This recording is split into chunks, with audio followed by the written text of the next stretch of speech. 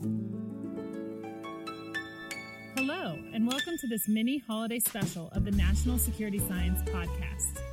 The National Security Science Podcast is a spin-off of the National Security Science magazine at Los Alamos National Laboratory. We bring you stories from the lab's weapons program, stories that show how innovative science and engineering are the key to keeping America safe.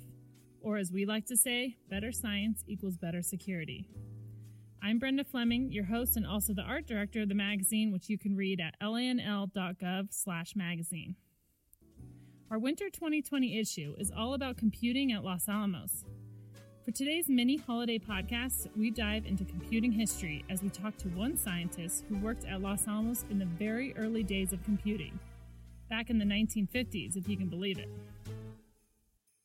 We were inventing as we were going along. They only had a few instructions that we could operate with. But first, we have a special introduction by two current laboratory employees, siblings Candace and Joel Vargas, who were featured in the winter 2020 issue of the magazine.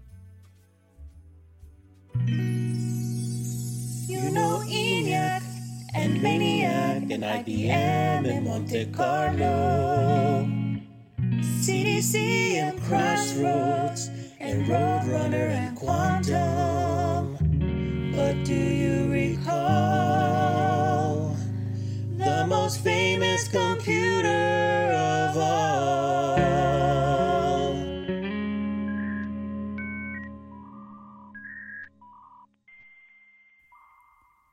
A very special thanks to Joel and Candace. They definitely have me humming about supercomputing this holiday season.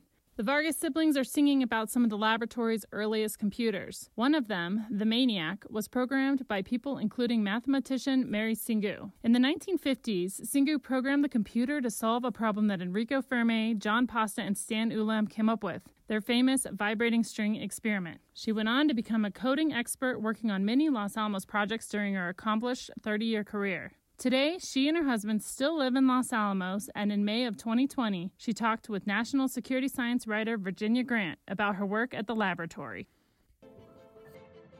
I would like to ask you if you would tell me again about the steps that it took to program the early computer, to program the MANIAC. Remember, now they have all these programs that do the stuff for you. At that time, it was completely, the machine was just turned on, and you had to use what the machine recognized, which was only ones and zeros. That's all. You want to do add or subtract and divide, and that's all we could do with the machine. You couldn't ask for the sign or anything like that, or the cosine of an angle and get that. You have to program it. Everything was hexadecimal, so it's really hard to describe. You have to know what I'm talking about. If you're looking at a 4-digit number, just four memory spots, there is a 1, and then there's a 2 would be 1 0, a 3 would be 1 1, a 4 would go to the next digit. When I add two numbers, you have to bring it into the register. And there were two registers, one for addition and subtraction, and the other one was for multiplication and division. So if I wanted to add two numbers, first of all, I have to store those two numbers in memory. Suppose it's 5 and 8. I have to score 5 and 8, and the way it would go in is 1 0 1 would be 5, and then 8 would be 1 0 0 0. Three zeros would be an 8. So those things would go into the machine. We would write those instructions, generate a tape by going on and typing in, and it generates a tape. So it gets those two instructions. We load it into the machine, and then we start from the number 1.